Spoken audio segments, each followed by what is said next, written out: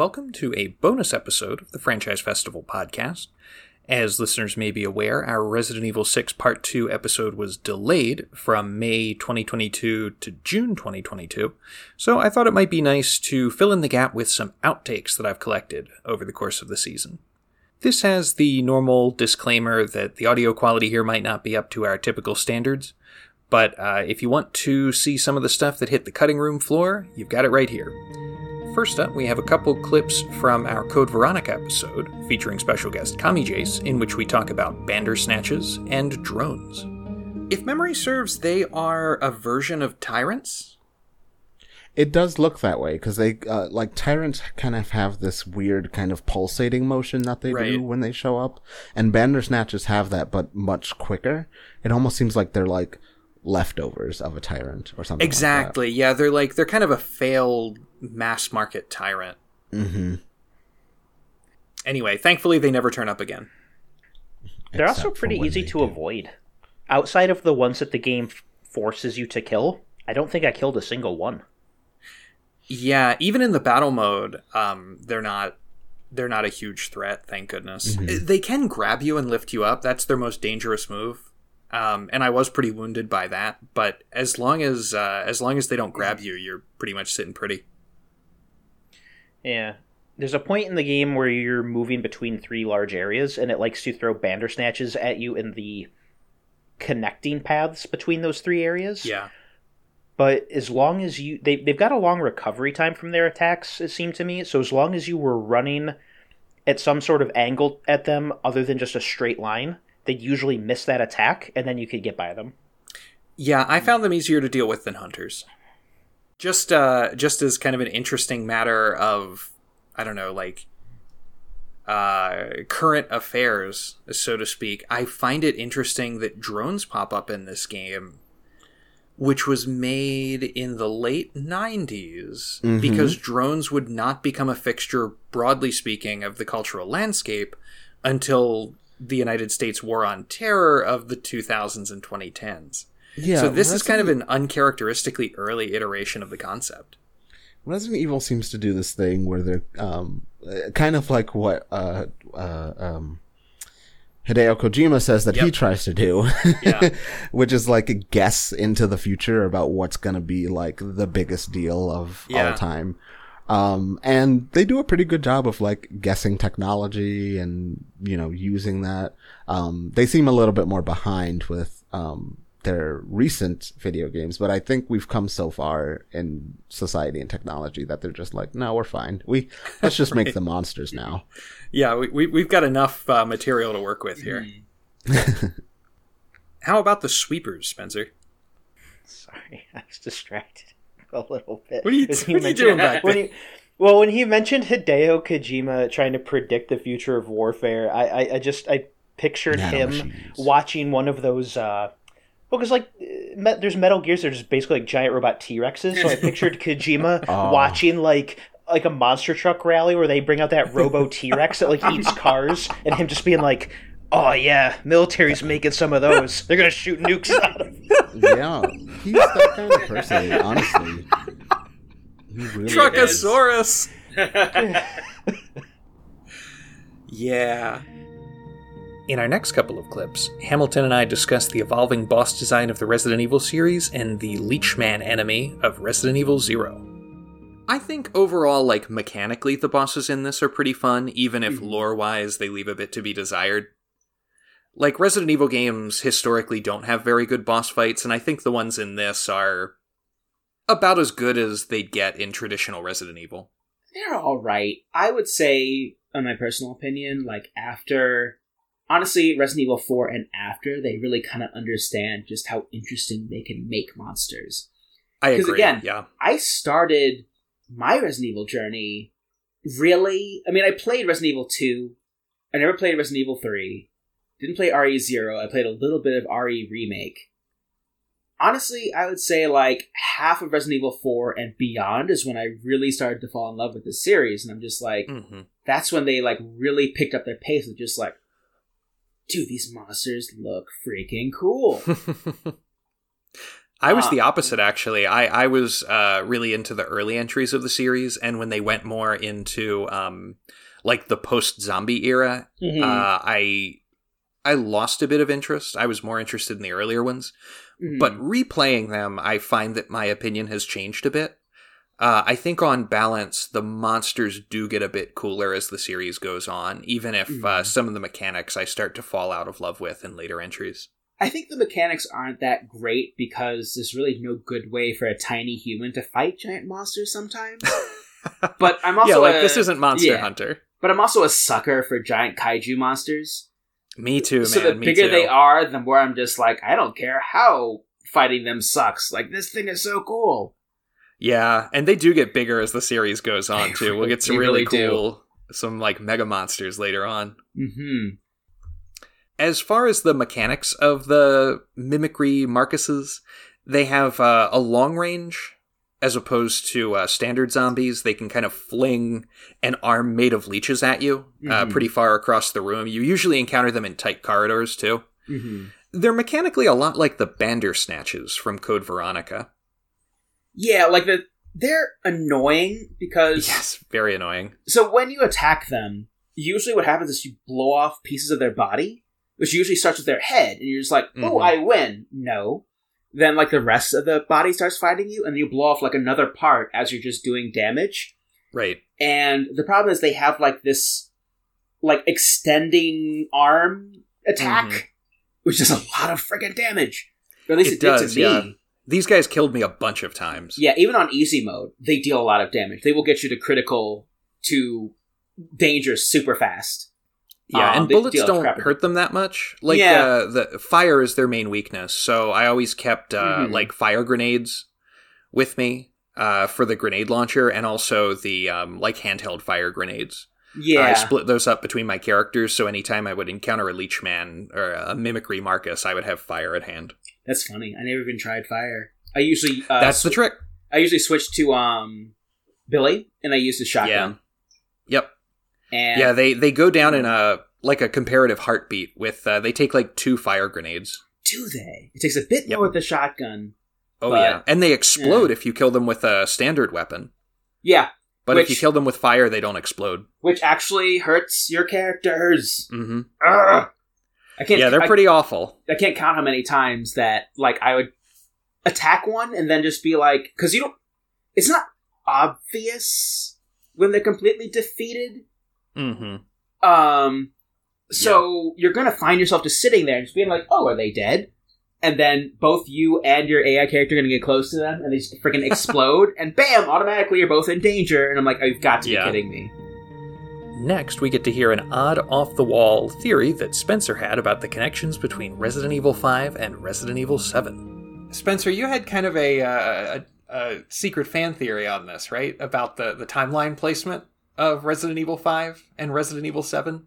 The game that stars Ethan Winters? Yeah, that this took place, that 5 takes place after 7. Chronologically, because this would be after Chris, because Chris is in the... I get it mixed up. BSAA versus Blue Umbrella. Chris is in Blue Umbrella in 7. But BSAA exists in 7, right? Because they show up when... They show up in 7, 8. Yes. They show up at the end of 8. Okay. Like, no spoilers, but they do show up at the end of 8.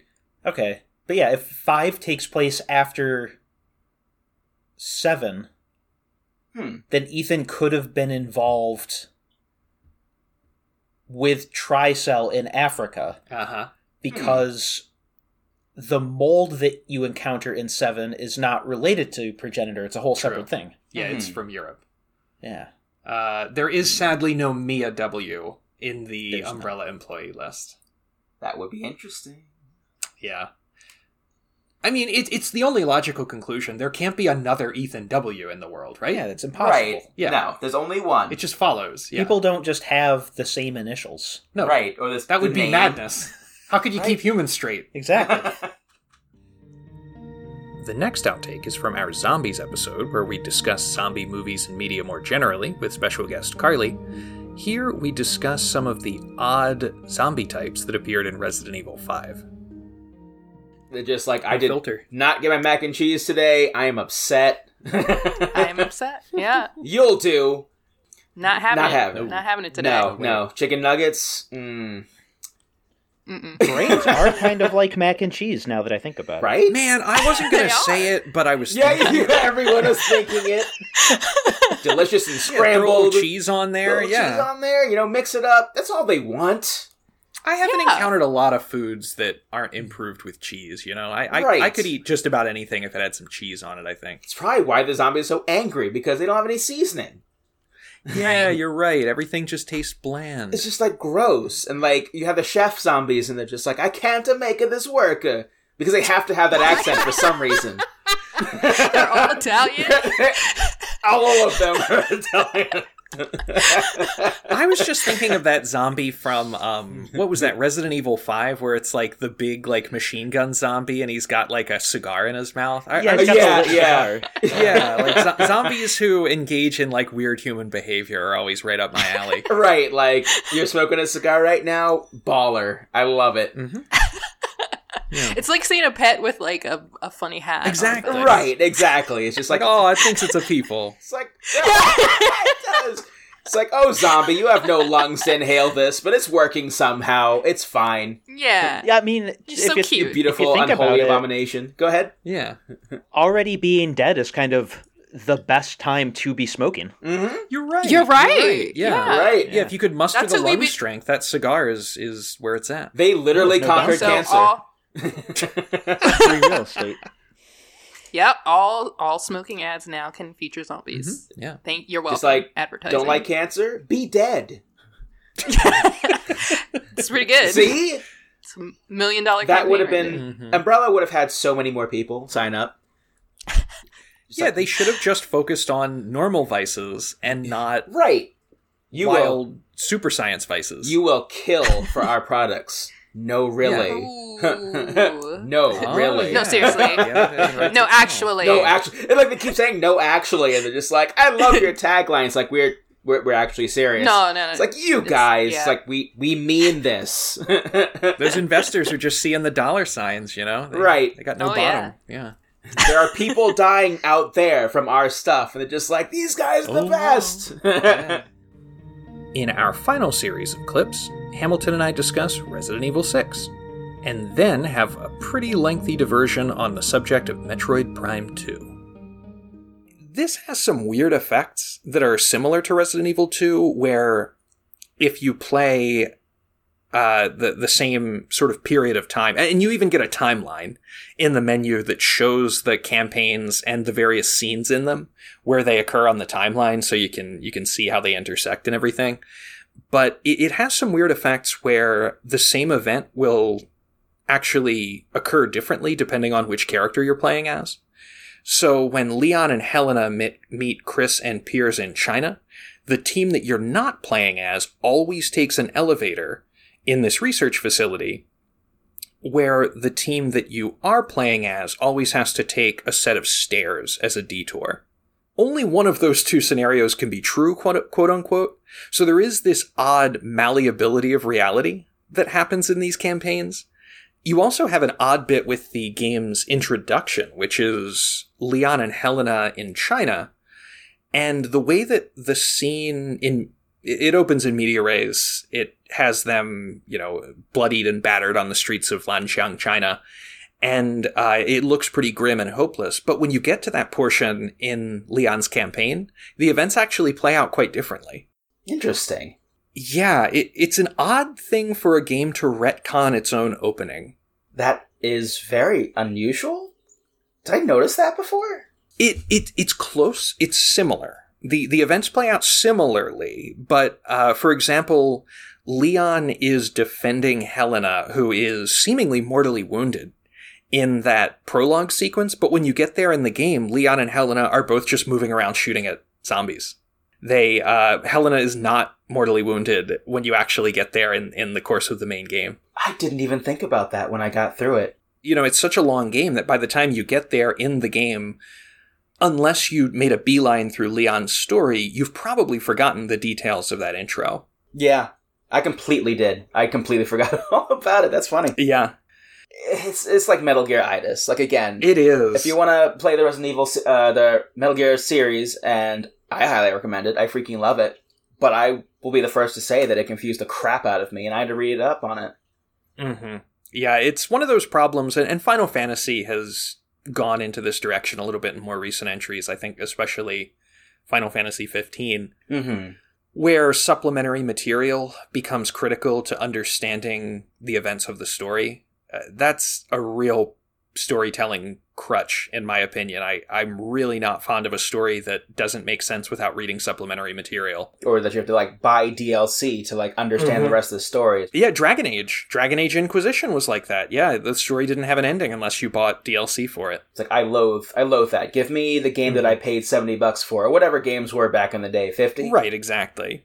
Yeah, like, I just want a complete story, for goodness sake. I just, or at least give me a functional game. You know? Yeah. I was gonna say I digress, but you know what? No, I'm gonna die on this hill here. Yeah, get your soapbox out here. Like, give me enough of the game where I can understand enough of the story, where at the end of it, I'm satisfied. Supplementary material should be supplementary. It adds on to what's already given. Like, that's literally like coming out with a book. And the book is supposed to be a condensed story. Well, it tells your story. Like, this book is the only one of its series. Read it. You're supposed to enjoy it and understand what it says. Right. It's like reading it, and then it's not finished. And it's like, oh, by the way, there's 3 other, like, mini-books that'll come out later. Oh, you have to buy those now. Yeah, it does sound like you're describing Final Fantasy 15 here. Yeah. No, literally, that's like Final Fantasy. And I'm just like, are you actually serious with me? I do have mixed opinions on it, because my knee-jerk reaction is to dislike it. Like, I want a single, unified piece of fiction that makes sense with me opening it on page 1 and ending it on page 300 or what have you, or, playing through a game or that sort of thing without DLC or, like a tie-in movie or anything. And yet, in the back of my mind, I think of, like, older fiction, right? And Shakespeare plays did not exist in a vacuum. Shakespeare, especially his history plays, were dependent on people who went to see the play knowing a bunch of other supplementary information about it. Or if you go to even as far back as something like the Iliad and the Odyssey, there are portions of those stories, and of course, those were written down circa 2,500 years ago, but the stories are much earlier than that. And there are portions of those stories that aren't filled in, and you'll end up wondering what's going on with these characters, where do they go off to? And it's because there were other stories that audiences were supposed to be familiar with, so they would see this story as a prelude to another story they already knew about. So there's a really long history of it. It's nothing new, but that also doesn't make it good, necessarily. Because that's my problem as well. Because again, I don't mind. Then, like, make it a series. Like, that's why they have, like, trilogies now. And again, if I know something's a trilogy, quadrilogy, whatever it's going to be, I'm like, I'm fine with that. Then I know I need to buy these multiple things to understand. It gets a little annoying when I buy something with the understanding that I should be able to follow enough of it. It didn't tell me to read anything else beforehand. And I go through it, and I'm just like, I have no understanding what anything... I don't know what's happening. That's what happened with me and my buddy when I... bringing it back to RE6. When I first played this game, which is one reason why neither of us really enjoyed it. Besides the action scenes, which wasn't enough at the time to keep us engaged. No, there's a million action games. That's not what this is going to impress on people. Did I tell you that I started playing Metroid Prime 2? I thought it said Metroid 2 on the podcast. I didn't see it Metroid Prime 2. Oh, I probably did write Metroid 2. I meant Metroid Prime 2. Oh. No, you said Metroid Prime 2. I just read it wrong. Oh? Well, what do you think about it? I think the Metroid Prime games are the only SD games that look about as good in HD as they do back on old TVs. Mm-hmm. Like, the art design on those is on point, but I'm having a problem with the sensor bar, where it sometimes thinks it's, like, overly sensitive, and when I'll point to the right, it'll all of a sudden snap back to the left. It's pretty obnoxious. It makes playing Metroid Prime pretty tough. Oh, no. Yeah, but the game itself is really good. It's... Okay. It is really good on the whole. It's my least favorite of the trilogy. Oh, but okay. on a whole, I think it's really good. Yeah, it's one of those things where, like, even if it's less good than the other two, it's still better than, like, 90% of other first-person games. Exactly. That's kind of where I was going with it. Like, I don't dislike it by any means. In fact, I really much enjoyed it. But if I had to rate, I would say Metroid Prime 1 first. Mm-hmm. I would say Metroid Prime 3 second, and then Prime 2 third. In my opinion. That's interesting. Okay. I have some really big structural problems with the original Metroid Prime. I know. I'm the odd man out on this, because, like, the gameplay's perfect. Mm-hmm. But it suffers from that problem that every first-party GameCube game had, where you get about 2/3 of the way through, and then all of a sudden you have to go on, like, a scavenger hunt back through areas that you were already in. Yeah. And I have a real problem with that. I've never finished Thousand Year Door because of that. I only finished Wind Waker when the HD version came out, because they made that less onerous. Mm-hmm. And I've never finished Metroid Prime because of that. What about Super Metroid? Because it has that. Because you do have to... Is it similar in Super Metroid? Oh, yeah. It might just be because the game itself is so short. Mm-hmm. You know, it's one of those things where, like, if a game is 40... I mean, that's a bad example. But, like, if a game is 20 hours long and the last 5 hours are the backtrack, as opposed to if a game is 5 hours long and the last hour is the backtrack, you know, it feels less bad to me. It is quicker, I think, to get back. There's a lot of backtracking in Super Metroid, because once you collect the new MacGuffin from, like, a new area, then you have to, like, backtrack to go to... You have to go back to, like, another level that you went to before to access a new area there by using the new MacGuffin. Oh, yeah, that's just built into the game. And that's built into the game. They do that constantly. And Metroid Prime... I don't know. That's interesting. Now I need to replay it, because I felt like I had to kind of do the same thing, kind of go back and revisit areas that I've been. But yeah, that is like something that you do throughout it. That doesn't bother me, truth be told, because that's just kind of the standard, like, Metroidvania format. That's like, that's the fun of it, I feel like, is that there was a door that you were like, how do I get to that? And then you can get to it. Mm-hmm. The quirk with Metroid Prime is that, unlike, very much like Wind Waker, you get about 2/3 of the way through, and there are these statues that, like, you need to activate something for each of them. It's like a statue garden. And then you need to go all back around to the areas that you were in to find these little, like, activation stones or something. Oh, I know what you're talking about. To get to, like, the last area. Yep. That's a real pet peeve of mine, and it pops up in every GameCube Nintendo game. It's because Nintendo was really bad at adapting to the GameCube era. Mm-hmm. So every Nintendo game at the time, because they were hemorrhaging money, they cut corners on all of their games at the time and just filled in the cut portions with needing to go back to earlier areas to find some item. Yeah. Nope, you brought that back. I do remember that part. I think everybody blocks it out about Metroid Prime because the rest of it's so good. Well, also, I had a strategy guide. Oh, that'll help. Yeah, I didn't... I should have checked an online thing. I couldn't find any of the stuff. I only found, like, 2. Yeah, because I actually... back in the day, I bought the paper strategy guide because I loved the artwork and I loved all of this and that, but that literally led me straight to it. So I didn't have to... If I had to do a scavenger hunt and, like, comb through the entire level to find, like, the ending MacGuffin, I probably would have been just as annoyed. I'd be like, this sucks. Yeah. Yeah, and bless them, like, I know everybody loves that second Paper Mario game, but I don't know. You know, you get to that part where you gotta find everything, and I'm like, well, I'd rather be playing Paper Mario 64 or Origami King. Right. Than not this game. Yeah. We hope you've enjoyed these outtakes, and be sure to let us know if you have any feedback by emailing us at franchisefestival@gmail.com or connecting to us via our Patreon or on Twitter at franchise_fest. As ever, thank you for listening, folks. Goodbye.